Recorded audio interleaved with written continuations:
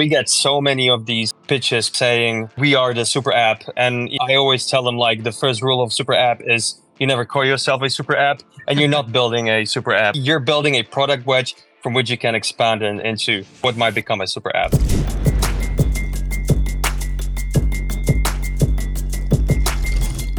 What's up, everyone? Welcome to another episode of Lightspeed. Today, I'm joined by Matti and Fisk from Z-Prime Capital. When you think about a VC firm, you might think about like this office in Silicon Valley. I would say Matti and Fisk and Z-Prime are probably the opposite of that. And as we get through this conversation, you'll learn why. I've been drawn to Matti and Fisk really ever since you did an interview on Uncommon Core back in February 2021 with Suzu, RIP, and also Hasu. The episode is so good, they actually released 2 in a row, so 2 different ones. So guys, welcome to the show. Hello. Thank you. Thank you for having us. Yeah, pumped to have you here. You don't do a lot of podcasts. You are both prolific writers. I would say you have very eccentric sometimes ideas, but very prescient ideas at the same time. And one of those was a piece that I think, Matti, you may have led. That was in 2021, which is the middleware thesis. But then again, recently, you've written a post that was called the dev to dev market that's related to that. And I would like if you could just kind of explain your thoughts and what you were conveying with that dev to dev piece, because I think it was really interesting. Yeah, so I'd say that the thesis of dev to dev is the fact that everyone is kind of defaulting to selling picks and shovels and hiding behind, sort of like a micro techno bubble, hiding behind buzzwords, not building towards the users. So it's like we have this, dev to dev circle jerk that is, trying to sell to each other. But the main question that we're asking is, where are the users? And that's why we kind of, I would say, are skeptical about all these dev to dev efforts. I'm not saying that we don't need infrastructure, but I think we need use cases much more. So it's not about how, but it's about what. I'd say that's the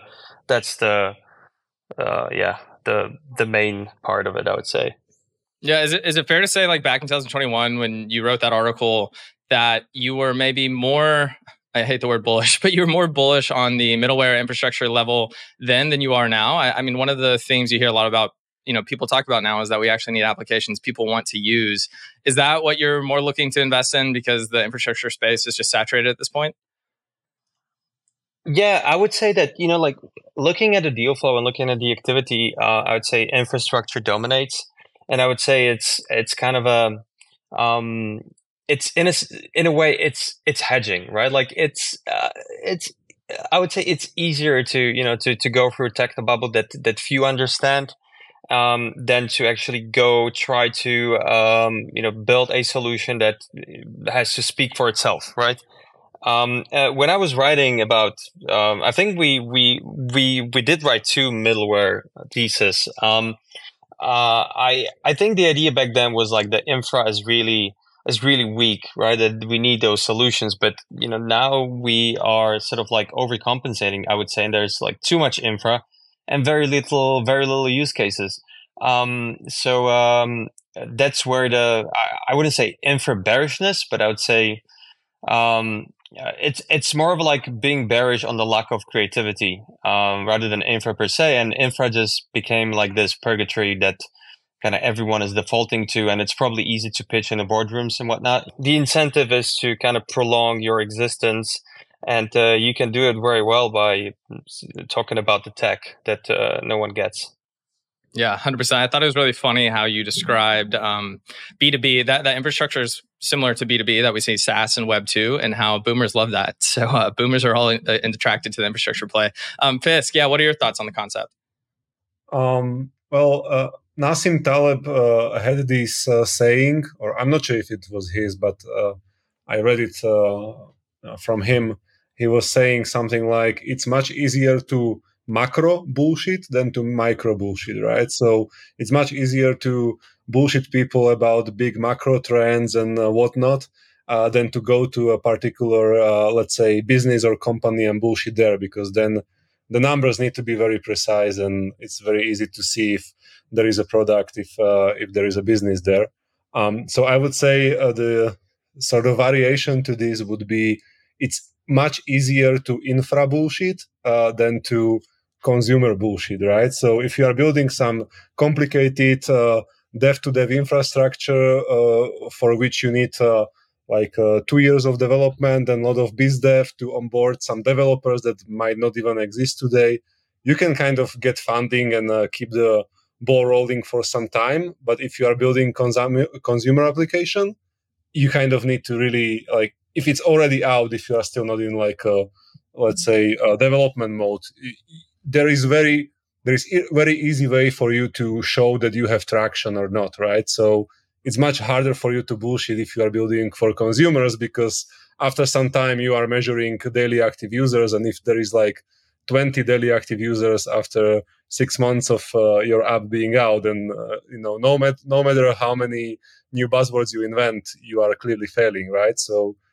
in this sense, for some desperate projects out there, pivoting to infra or building more infra is kind of a way to keep the ball rolling without actually showing anything substantial, right?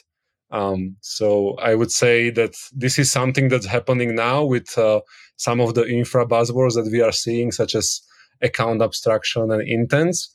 I mean, these things are very important, and we backed projects that are building these things since before it was cool, or building infrastructure for this.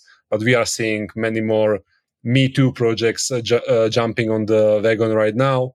And I would also say that it's not like, infra is definitely important. And during DeFi summer, when everyone was chasing some food coins and farms, we saw that, okay, like these things are all the same. And in order to build cooler things, we need better infrastructure. And it was not just like, oh, now we are bullish infrastructure because nobody else is bullish. We actually saw the need for infrastructure to mature a bit more. But now it's the opposite. Like, there is a lot of teams solving the infrastructure problem, even redundantly.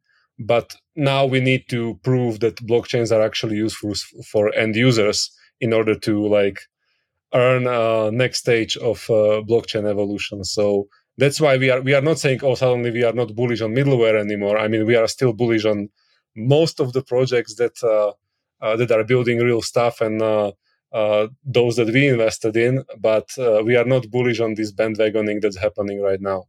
And yeah, we are always trying to look where the ball is going to be, not where it is now. And yeah, middleware is where the ball is now. So it's not as interesting anymore for us. Yeah, that makes sense. It's like a lot of the users in the space right now, is like the dev to dev market explains, is developers. It's not actual users who are using applications. It's a lot easier to build for the users that are in the space, which is developers, instead of the users we hope to have, which are the ones using applications.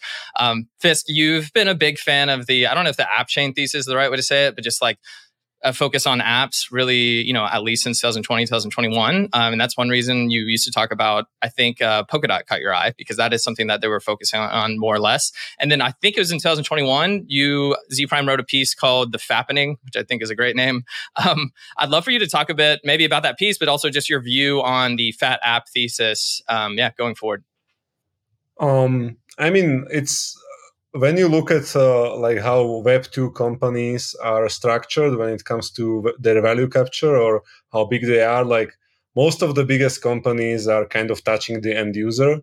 I guess like maybe some infrastructure services like Amazon Web Service is the exception, but everything else, Facebook or Meta, Google, Apple, they are all like touching the end user, right? So it's kind of like for everyone who is kind of thinking about where the value will be captured or how the value will be distributed in the tech stack, it's like super obvious to see that where users are being like captured and when they are spending most of their attention and time, that's the easiest point of value capture for a project.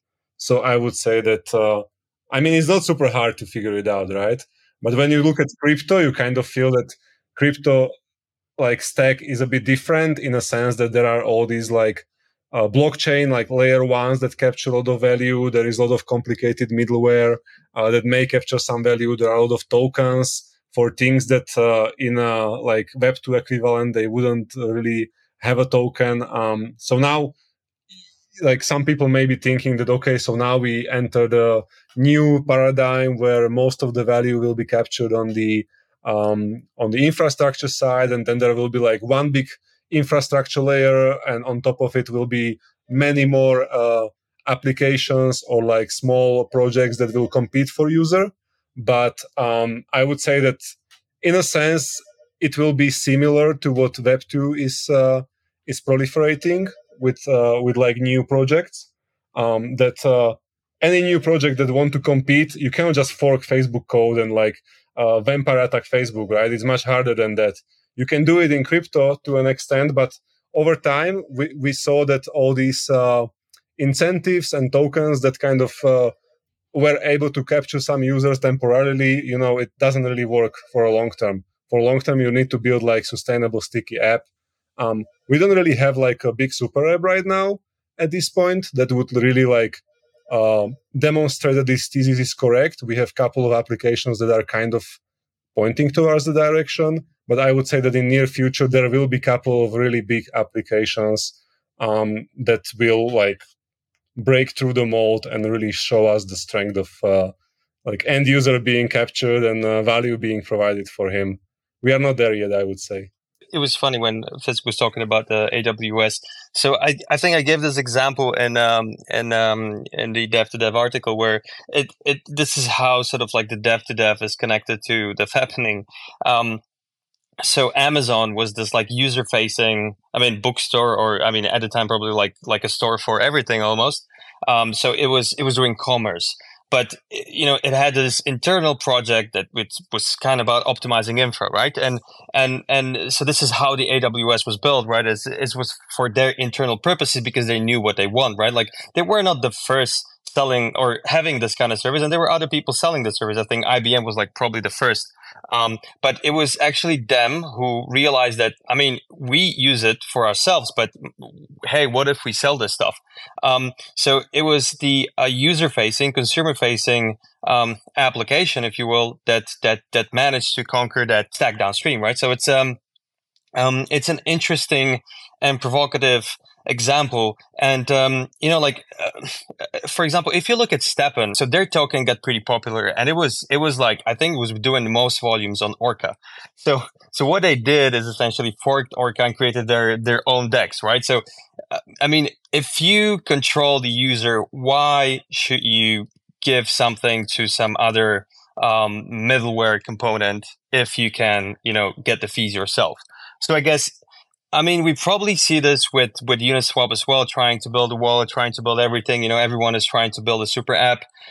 Even, we get so many of these like pitches, people saying, oh, we are the super app. And, I always tell them like the first rule of super app is you never call yourself a super app, and you're not building a super app. Like this is nonsense, right? You're building a product wedge from which you can expand into what might become a super app. So yeah, I guess that there's a possibility of once you own the user, that you're in a better position to monetize and to sort of own the stack.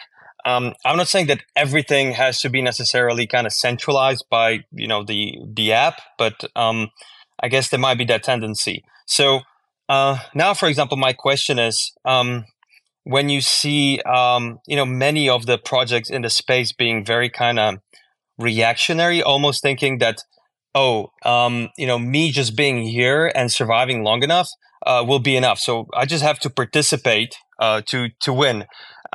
So they're just like very static and just waiting for the bull market to come, like like some kind of a random act of God or whatever.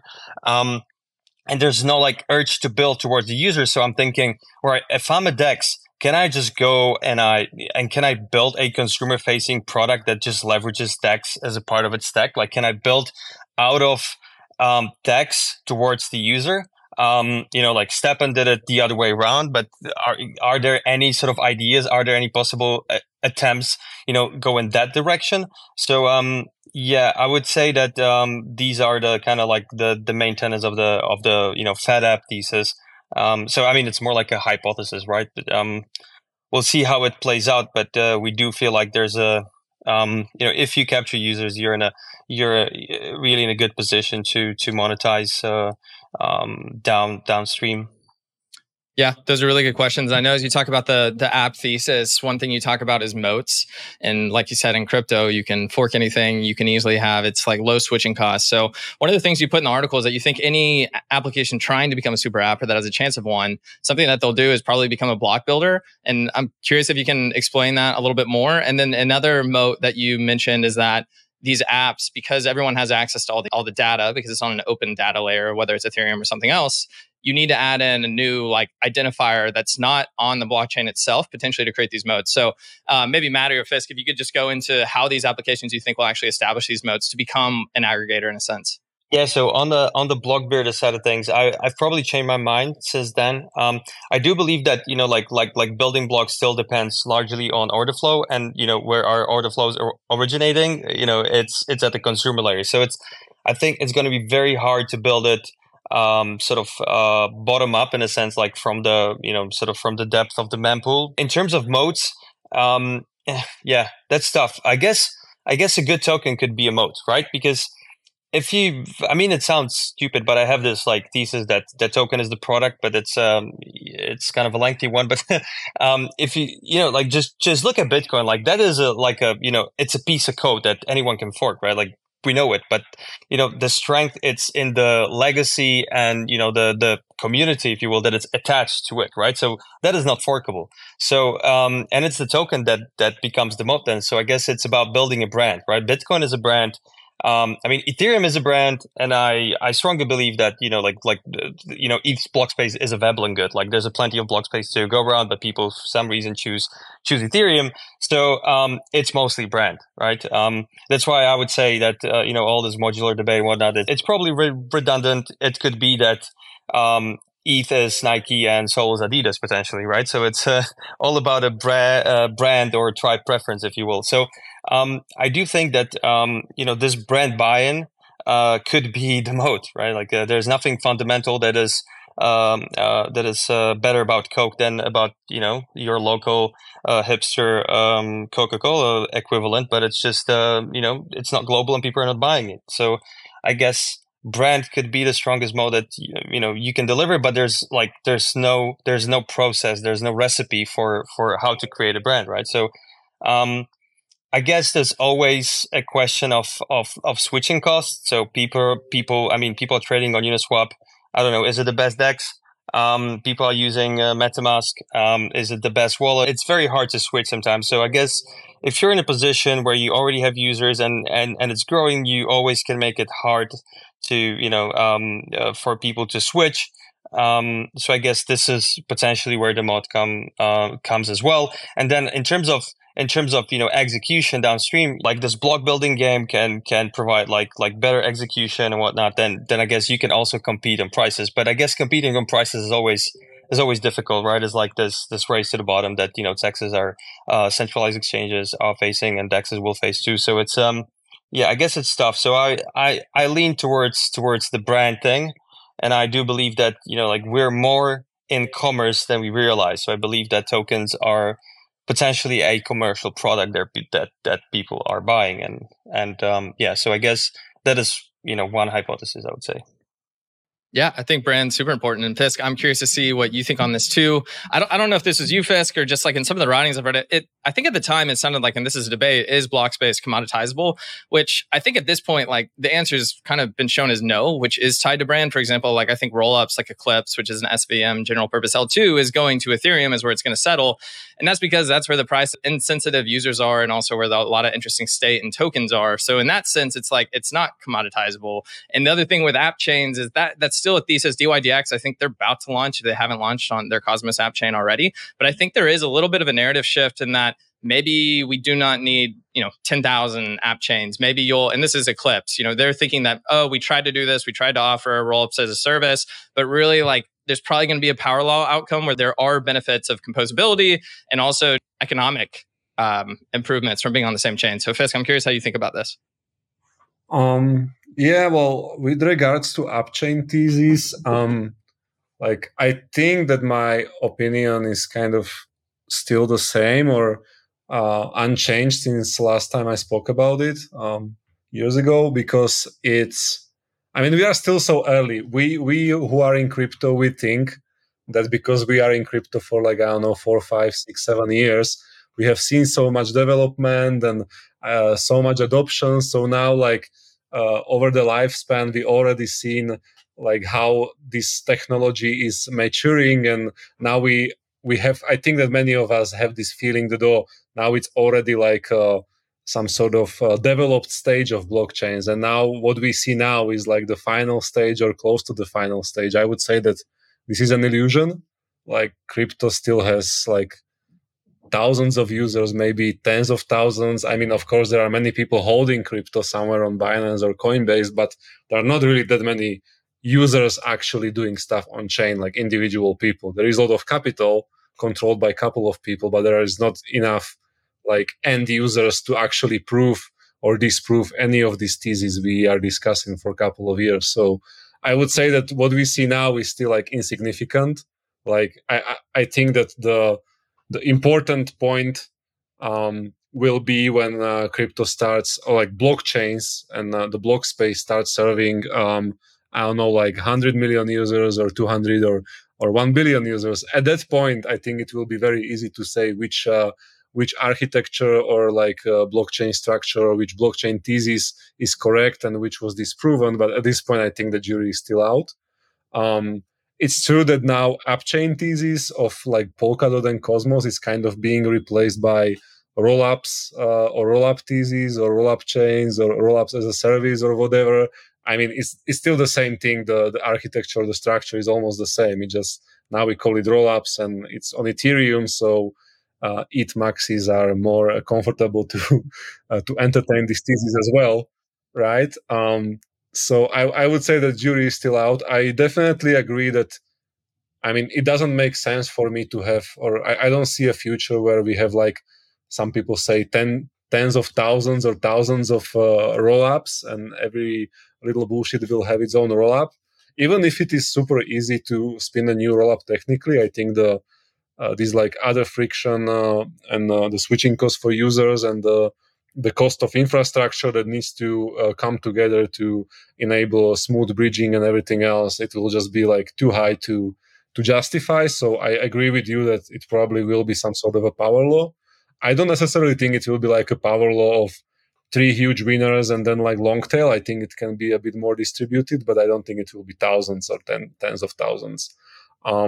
With regards to DYDX, well, you asked about modes. Like, I would say one of the biggest modes that a project can have is to own not only the end user but also the underlying layer one. You know, the block producing layer, which would be an app chain, right? And if you own the let's say the front end or the end user, and then you own the blockchain infrastructure, of course you can use all kinds of middleware enablers in the middle, but you own, I think, the two biggest, most critical pieces where the value can be captured, and then your life is super easy if you can do that. Of course, you will restrict your composability, but there are many projects which actually don't mind restricting the composability, like, I don't know, even from gaming or even like derivatives like DYDX. And I would also say that some of them can even benefit from a bit less composability, because like unlimited composability creates, like, I would say, almost unlimited attack surface, and the benefits of unlimited composability are not as high as potential risks if there are like many different things that can go wrong with stuff that someone will permissionlessly build on top of you. So I would say that it's still plausible that we will see a future where many things are kind of siloed.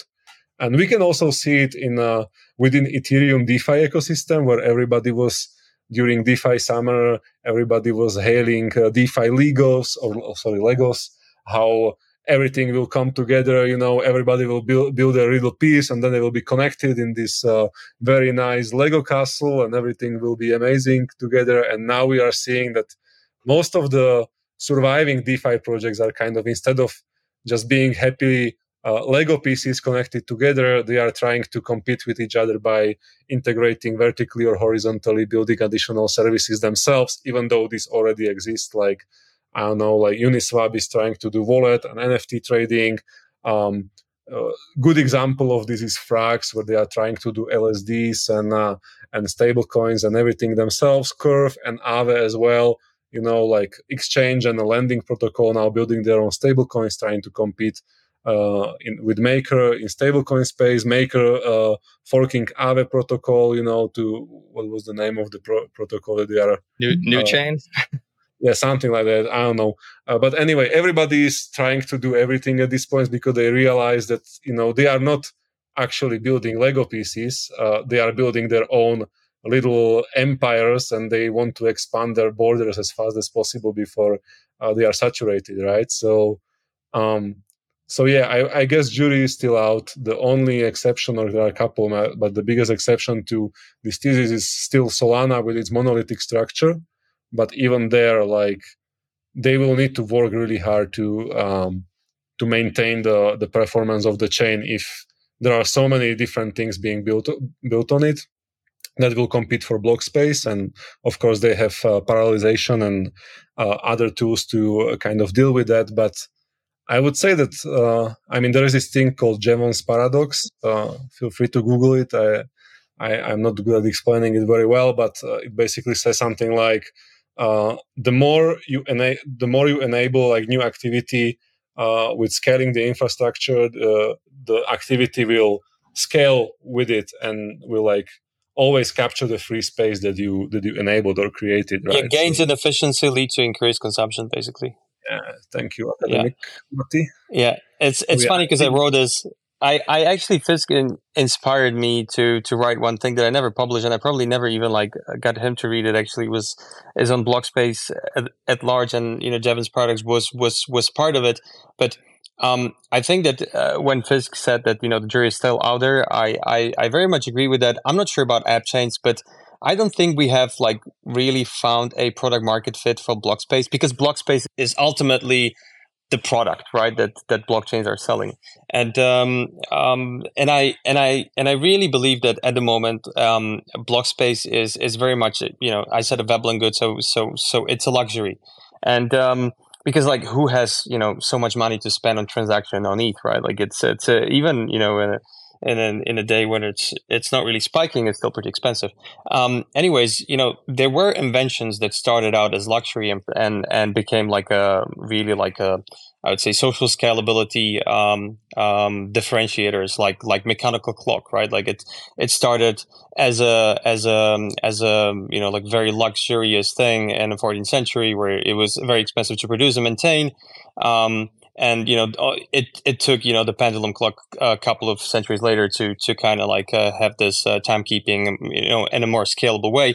The same for automobile, right? It was very like luxurious product. Electricity, the same thing, right? So it wasn't thought of as a scalable thing that could become like game changer for society. And I do feel like block space is still at that space at that point where it's like we don't really see the product market fit fully. We are running cool experiments, but yeah, I guess imagine that there's an app that leverages block space that has suddenly goes to like 10 million daily active users. I don't know, like if stable coins have that, probably not, right? Like in proper real user count, right? Like probably not. So if there's a application that achieves it, it's probably dwarfing everything that has happened so far in the space. So is it going to be pocketed parachain? I don't know. Like I don't see many new projects being built there, but it's definitely not going to be Cosmos. I'm joking. At that point, the that application can choose, right, whether they will go with an app chain, and whether, like, for example, on Near, like there's not many people discussing Near, but we talked to a couple of teams that, for example, have chosen Near purely for the technological reasons. Like they're not like part of the community or anything like that. They're just leveraging its tech essentially. I'm not saying whether they're good or bad, but there is activity. It's a little bit different to what is being built on ETH. Maybe more similar to Solana, but yeah. So the point is, if there's an app that can like go from 0 to 10 million in a couple of months, then I guess things can change rapidly. I don't see anything like that surfacing, but it's usually slowly and then suddenly.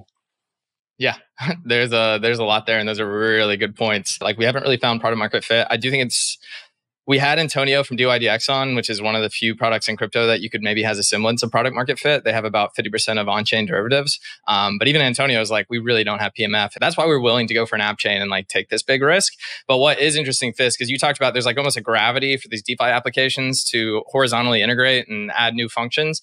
DYDX is actually doing the opposite. I know Antonio talked about he used to think that they had to offer everything that an exchange did, but he's like, actually, we need to be really good at one thing right now, which is perpetuals. And so he's actually drawn that back, and that's what they're going to focus on. So it'll be interesting. It seems like a lot of products are doing that, a lot of projects, because they just haven't found users in one thing. So they're like, okay, what else can we build? Maybe we'll find users there. And maybe the last thing I'd say about like the app chain, the long tail of app chains, I'm trying to start this meme that it's like the long tail of app chains is pretty much just a database with a Web3 marketing budget. I think one last point I'd like to touch on this like app chain infrastructure piece before we move on is just what you think about Uniswap's recent announcement that Uniswap Labs in the front end is going to start charging 15 basis points on swaps.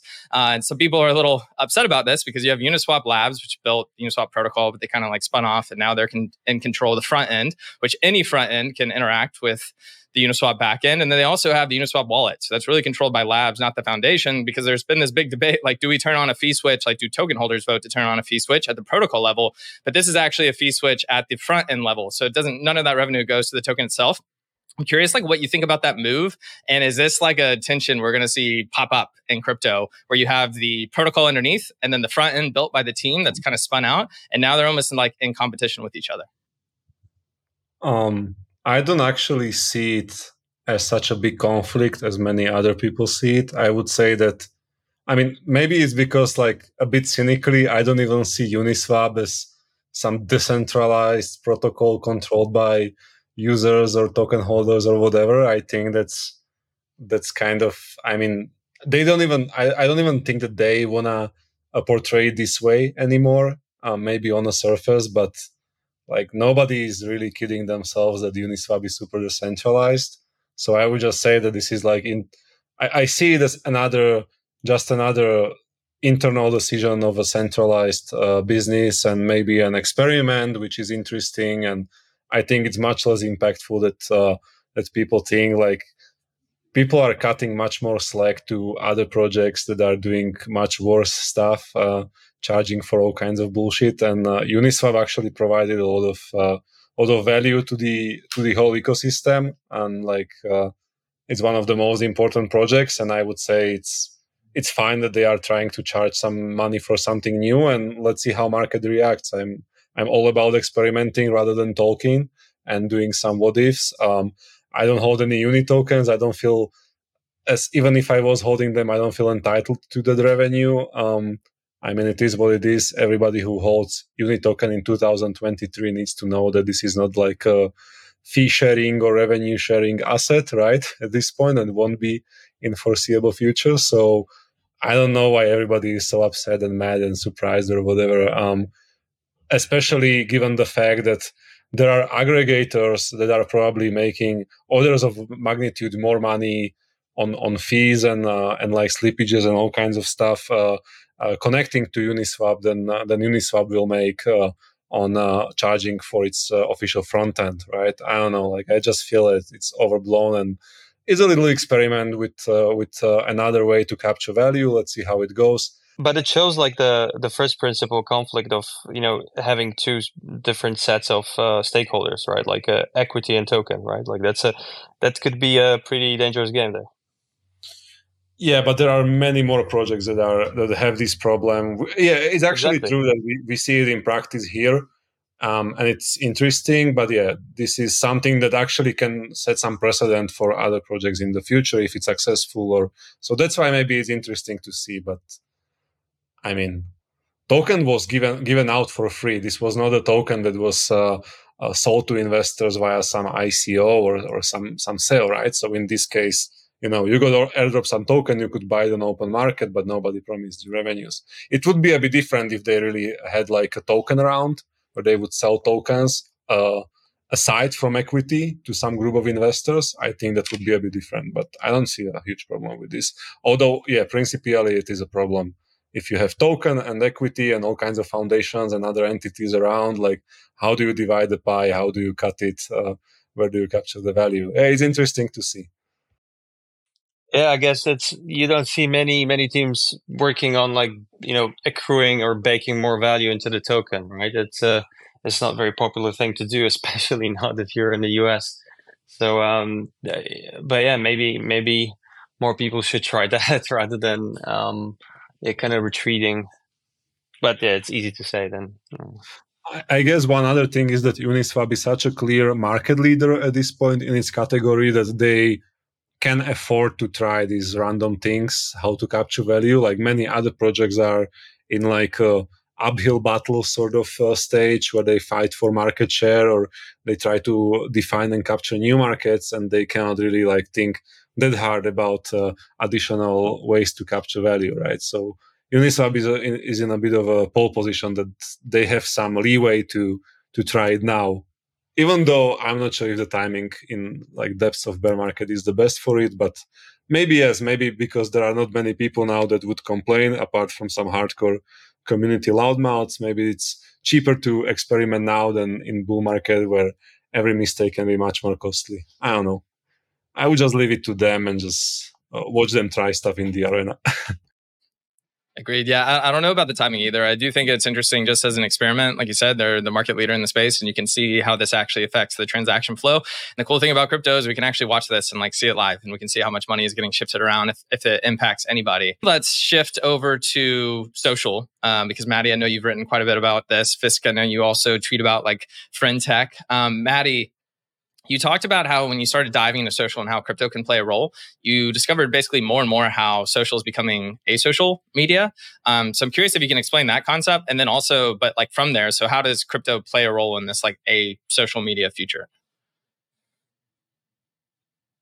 Yeah, I guess the social media is kind of a complex thing, but it's essentially about like the human element kind of evaporating more and more, and people doing things to optimize for the outcomes rather than just doing things that um, they want to. Whereas, I mean, Fisk was arguing that like Twitter in its early days was much more boring than it is today, and fair point.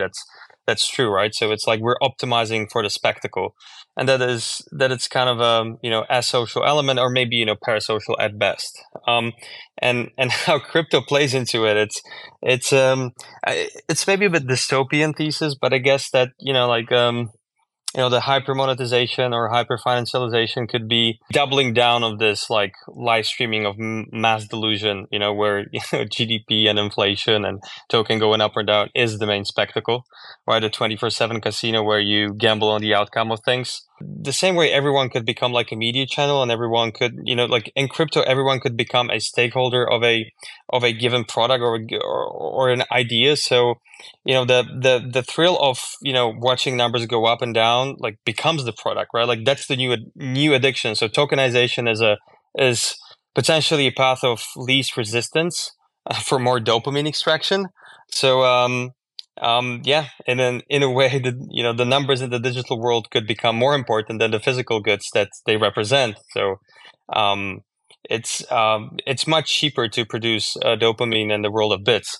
And I guess speculation is one way to get there, but I mean, I do hope that we can go beyond that, and it's not going to only sort of remain in that gambling phase where we can potentially go to things like tokenizing culture, tokenizing brands, that type of thing. I mean, it's very abstract, and I'm yet to see a sort of viable commercial success, or like a hint of success or something where you'd be like, all right, like like this really makes sense, as in like without tokens we wouldn't be able to get this experience. Like tokens actually are great UX for this, right? Because like tokens are friction, that's what people say, in terms of like products, right? But what if we can have a product where tokens facilitating better UX? Yeah, I guess this is where the ideation needs to take place, and this is where the next big thing is coming from. My opinion is one of these like idiosyncratic attempts. People are talking about transition from user generated content to user generated products. right? I think like Multicoin put out that thesis. It's very interesting. And I think that, for example, these days, like we see something similar happening in DeSci, decentralized science. So like VitaDAO and HeriDAO are sort of like, goal aligned communities that are like fueled by tokens, and the goal is this edgy scientific discovery, and it's very much social, right? So there's a product, right? A real product. There's a community. There's a common goal. So and there's a brand element to it. So I guess this could be like the first instance of social slash commerce. I mean, it's very early, so it's very hard to say, but at least they're trying something new and trying to find sort of new utility for tokens. Yeah, I think the future of social is really interesting. I think, Fisk, I don't know if you said this, but I'd like to hear your comments on it. It's like, the interesting thing with FinTech is you buy shares into, say, like an influencer's profile, and then you get access to a group chat, but there's no on-chain enforcement for that influencer or person to actually participate in there. And it's like, that's almost shown that status is more valuable than utility in some ways with social and crypto in general. And how I think about it as well is like, if you think about like RWAs, the future of that, and there's people talking about like, okay, well, you can't actually enforce all this on chain. And maybe that's not a problem. So I'm just curious how you think about this, like FinTech status versus utility concept.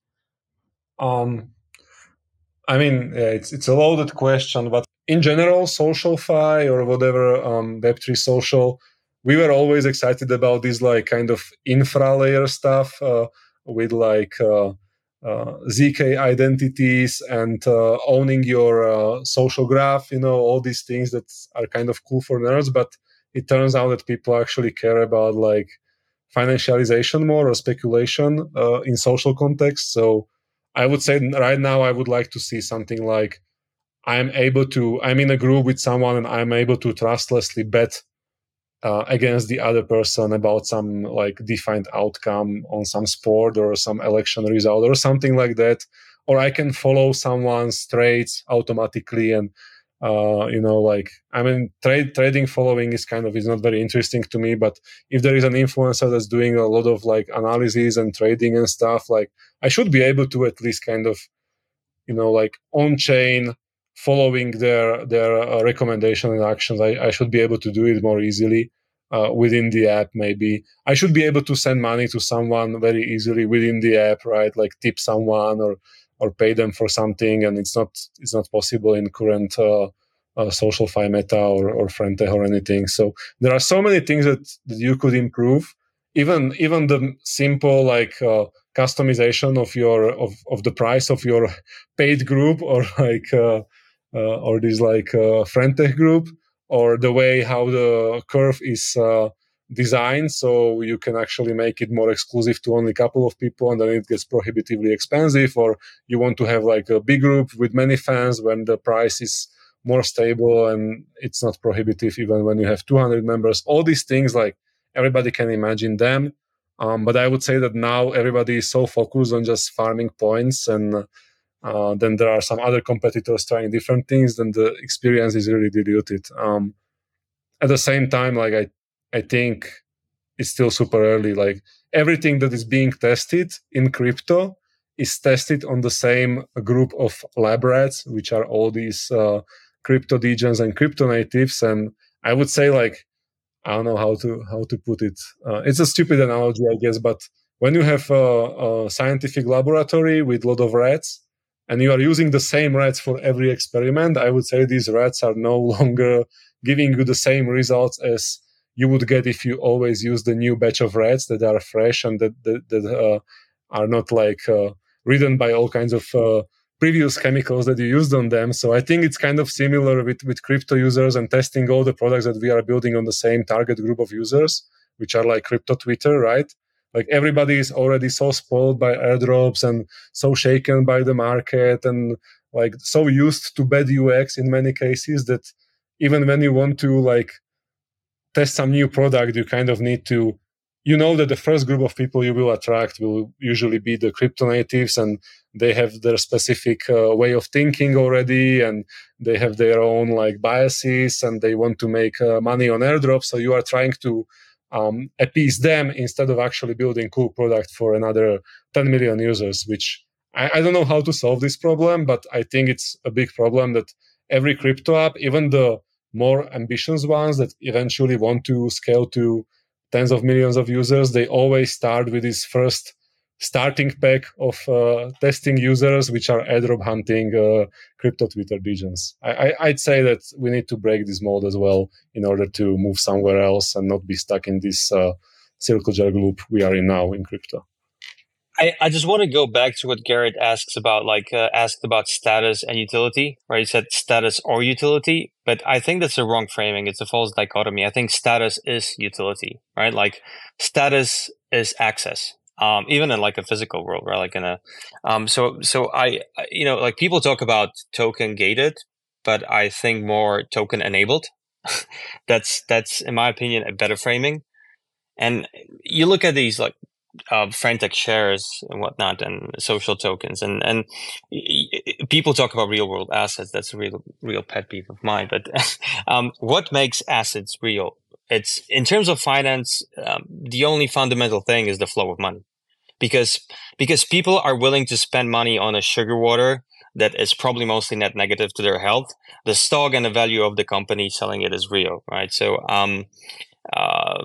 I do feel like we can the same way people are buying a gimmick product, they could buy someone else's shares and whatnot, and whatever utility is attached to it, that remains to be seen. But it's, like many of the consumer products are just basically a product of an illusion, right? Like they're only selling expectation of something, or of looking like something, or feeling like something, or looking like someone, right? That's potentially there. So the same things could happen with tokens and social tokens, where you're essentially selling just a feeling of something, an access, if you will. Fundamentally, it doesn't have to be that different to the physical goods that we're buying that fundamentally do nothing, right? So yeah, I love that point. I agree. It's not an or, it's an and. It's like,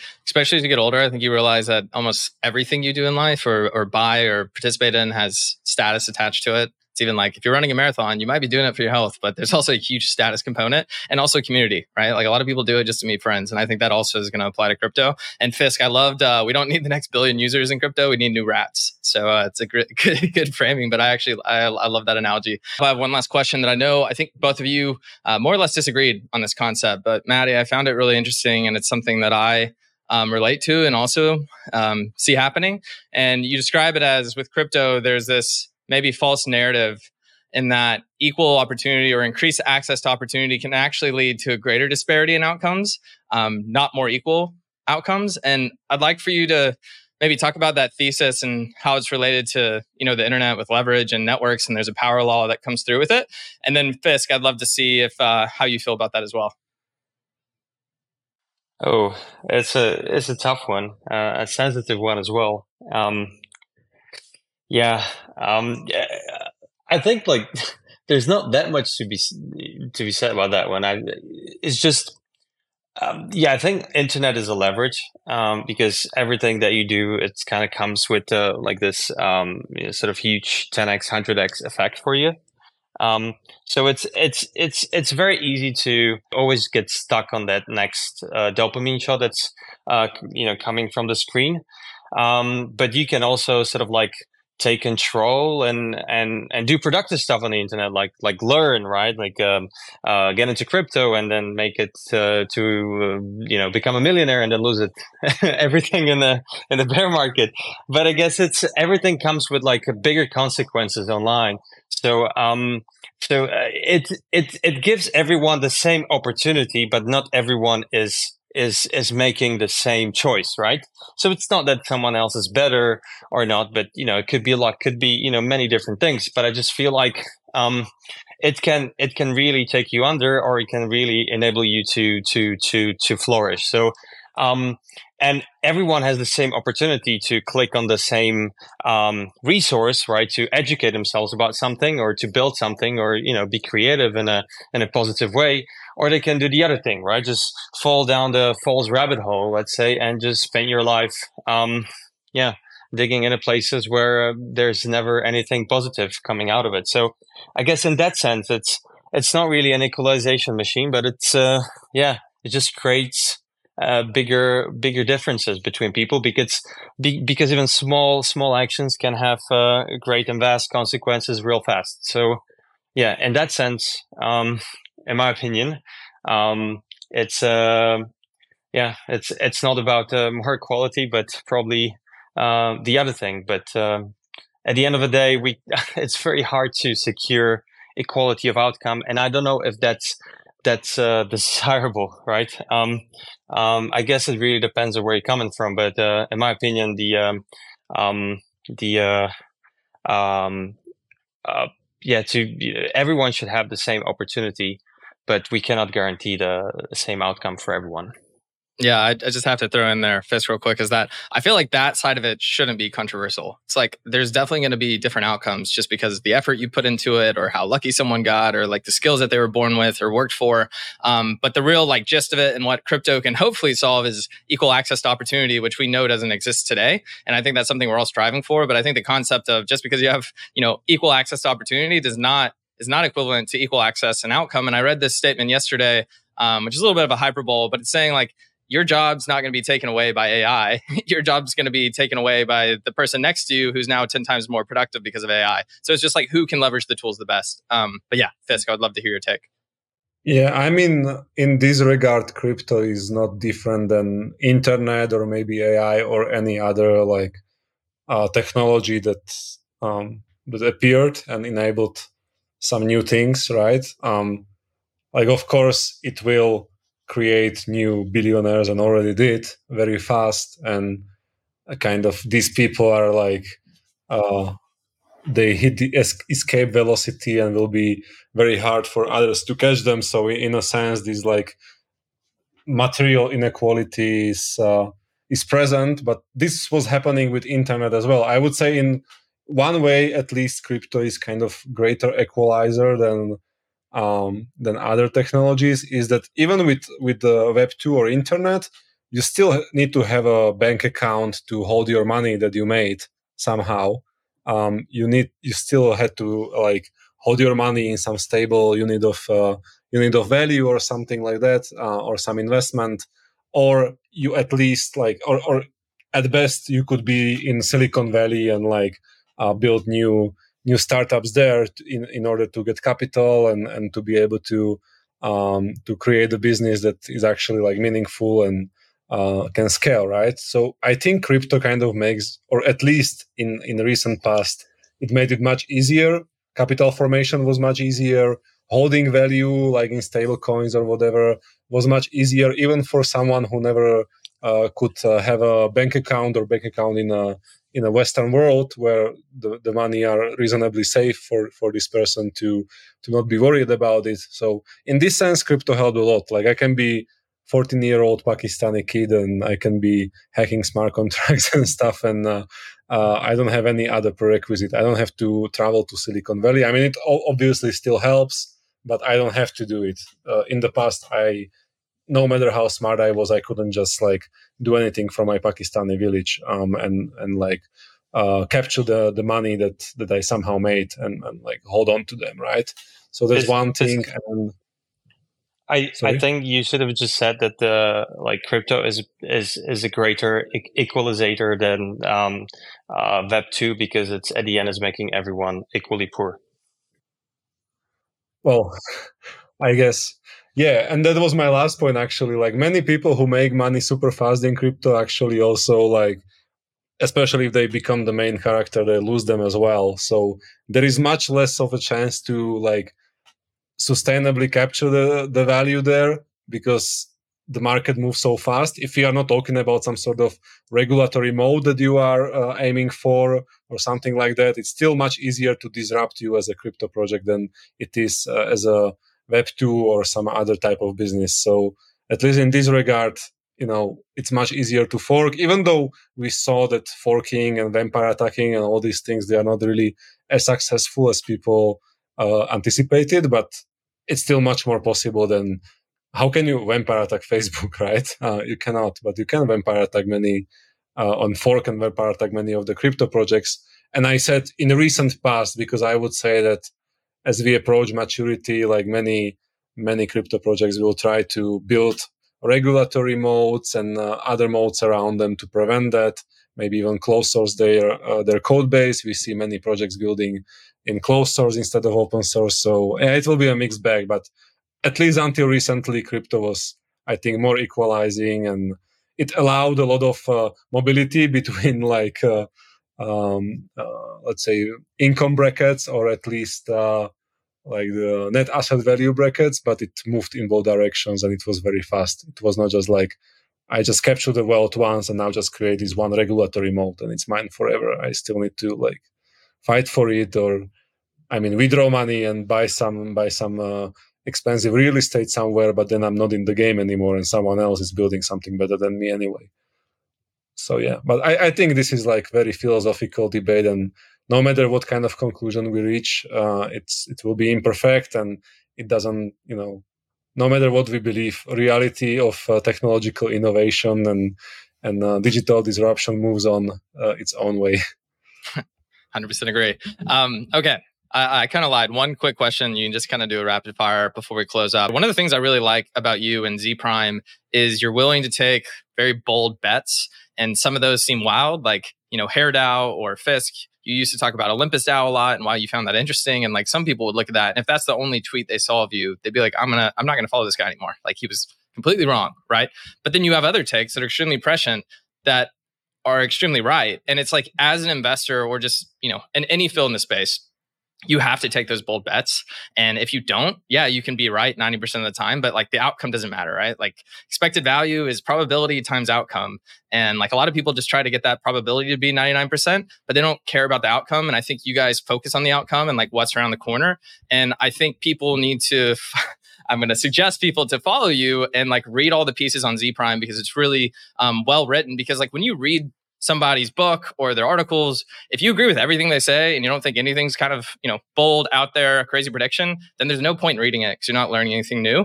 And Matti and Fisk, I can promise that if you read their articles, you will learn something new. You don't have to agree with all of it, but I think that's one reason why they're such a great follow. So just to close that off, maybe Matti, Fisk, what is something that you think people should be paying attention to right now, or maybe learning about in the space? That could be a sector. It could be, if you want to say DeFi, NFTs, whatever it might be. Like, what is interesting you that, maybe other people can read about and get through during this bear market? I'm actually thinking, well, there is like so many things that I feel like it's too obvious to say. Then it really matters just like what kind of things you are into as a person. What do you understand? Like if you are a competitive esports gamer, obviously gaming will be for you and not some new option protocol, right? But I think it's more individual than just like even me. Like I suddenly realized that on many Z Prime calls with founders or projects that are pitching to us, sometimes it's just like not something they understand, and I'm just like patiently waiting for other team members to ask the right questions because I know that they understand it much better. So yeah, like crypto is too big to pay attention to everything, and it's much better to find your niche. But if it's something that escapes all kinds of brackets or like categories and it's intriguing enough, I think that's definitely worth paying attention to. Yeah, I'm not sure if I can say it, but like there are many. I would say like anything that kind of brings together passionate group of people who are not dominantly crypto natives, but they have a problem that financialization thanks to crypto can help solve. Like good example is the Hair DAO thing, where you have these people that are bolding and they really care about it, and they don't see any solutions coming from mainstream pharma and medical research, and they suddenly realize, oh, we can actually form a community around this token, around this tokenized IP that we can gather and harness value from, and we can actually be the ones like propelling it. Like passionate community that cares about something else than just making money or farming yield, and the passionate community that would benefit from the tools or or opportunities that crypto, with its capital formation, with its tokenization, can help with. Anything like that. And yeah, I guess it's actually much harder than it sounds. Like finding really community that's really passionate about something else than making money in crypto is very hard. Even most of the diehard crypto communities today that you can see, and you would be like, oh, these people are really fanatical about this project. When you really dig deeper into it, you realize that these people are actually not as fanatical about this particular project as they are fanatical about making it and making 100x with their back, and they just for one reason or another have bias towards this back against any other back. But that's very different than being actually passionate about the thing, and the token pumping or whatever is just some sort of side effect of that.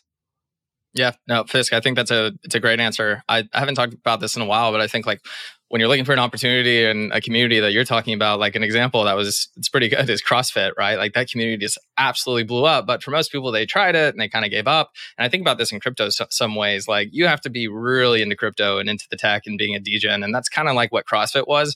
And if I was smart enough, or if anybody else would have seen that, and they're like, okay, this is working with CrossFit. How do we make this like a little bit more accessible, maybe not as extreme? And you saw things like Orange Theory pop up, a lot of like F45, different workout classes. And it really they kind of took away some of the like, hey, you got to climb this rope and then, throw this barbell over your head 20 times. But they saw that like community is like really passionate and you can probably expand that out. So I think that plays off what you're saying, Fix. So really like the answer. Matti, you got anything for us? Well, people could complain and potentially sometimes they think that our articles could be too abstract, but I feel like I'm not in the business of giving advice, and I actually don't want to give advice to people and advice and prescriptions, because I think it will eventually just lead them astray. So what we try to do is provide an idea that people could modify, play with it, make it their own, build up on top of it.